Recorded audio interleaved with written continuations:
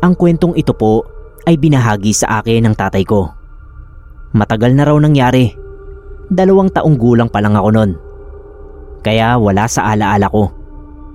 Noong nabubuhay pa raw ang lolo ko, palagi niyang sinasabi kila papa na may nakatira sa malaking puno ng mangga sa likod ng bahay namin. Ayon sa kanya, kapre daw ito at nandun na sa lugar na yon bago pa itayo ang bahay namin. Halos araw-araw daw nakatambay doon si lolo. Minsan nga raw nagdadala pa siya ng pagkain. Pero si mama at papa raw, tinatawanan lang ang kwento ni lolo. Sa panahon daw ngayon, wala nang naniniwala sa ganyan. Kwentong matanda na lang na walang katotohanan. Pero dahil nirerespeto nila ang lolo, ay hinahayaan nila.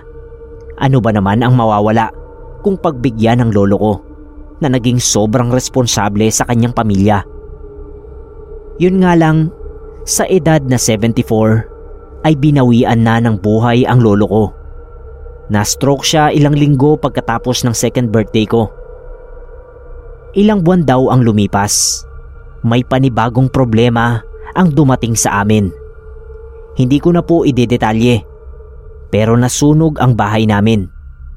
Ang masama pa dito, parehong nakalabas ang mga magulang ko, pero pareho nilang inakala na nailabas na ako sa nasusunog na bahay. Nataranta sila, pati mga kapitbahay. Halos mahimatay daw ang tatay ko. Sinubukan nilang pasukin yung bahay, kaso masyado nang malaki yung apoy. Lalo na gawa lang ito sa kahoy. Nagpunta sila sa likod bahay para kumuha ng timba na ipambubuhos ng tubig. Pero nagulat silang lahat dahil nakita nila ako natutulog sa ilalim ng puno ng mangga. At nung mapatingin sila sa likod ng puno, may nakita silang isang malaking tao na nakasilip sa kanila.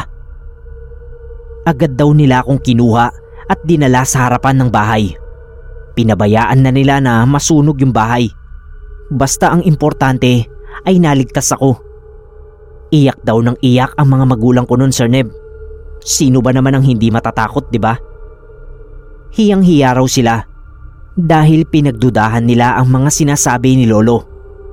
Sa pangyayaring yun daw ay naniniwala na sila na totoo ang mga sinasabi ni lolo. May nakatira nga sa punong yun at niligtas niya ang buhay ko.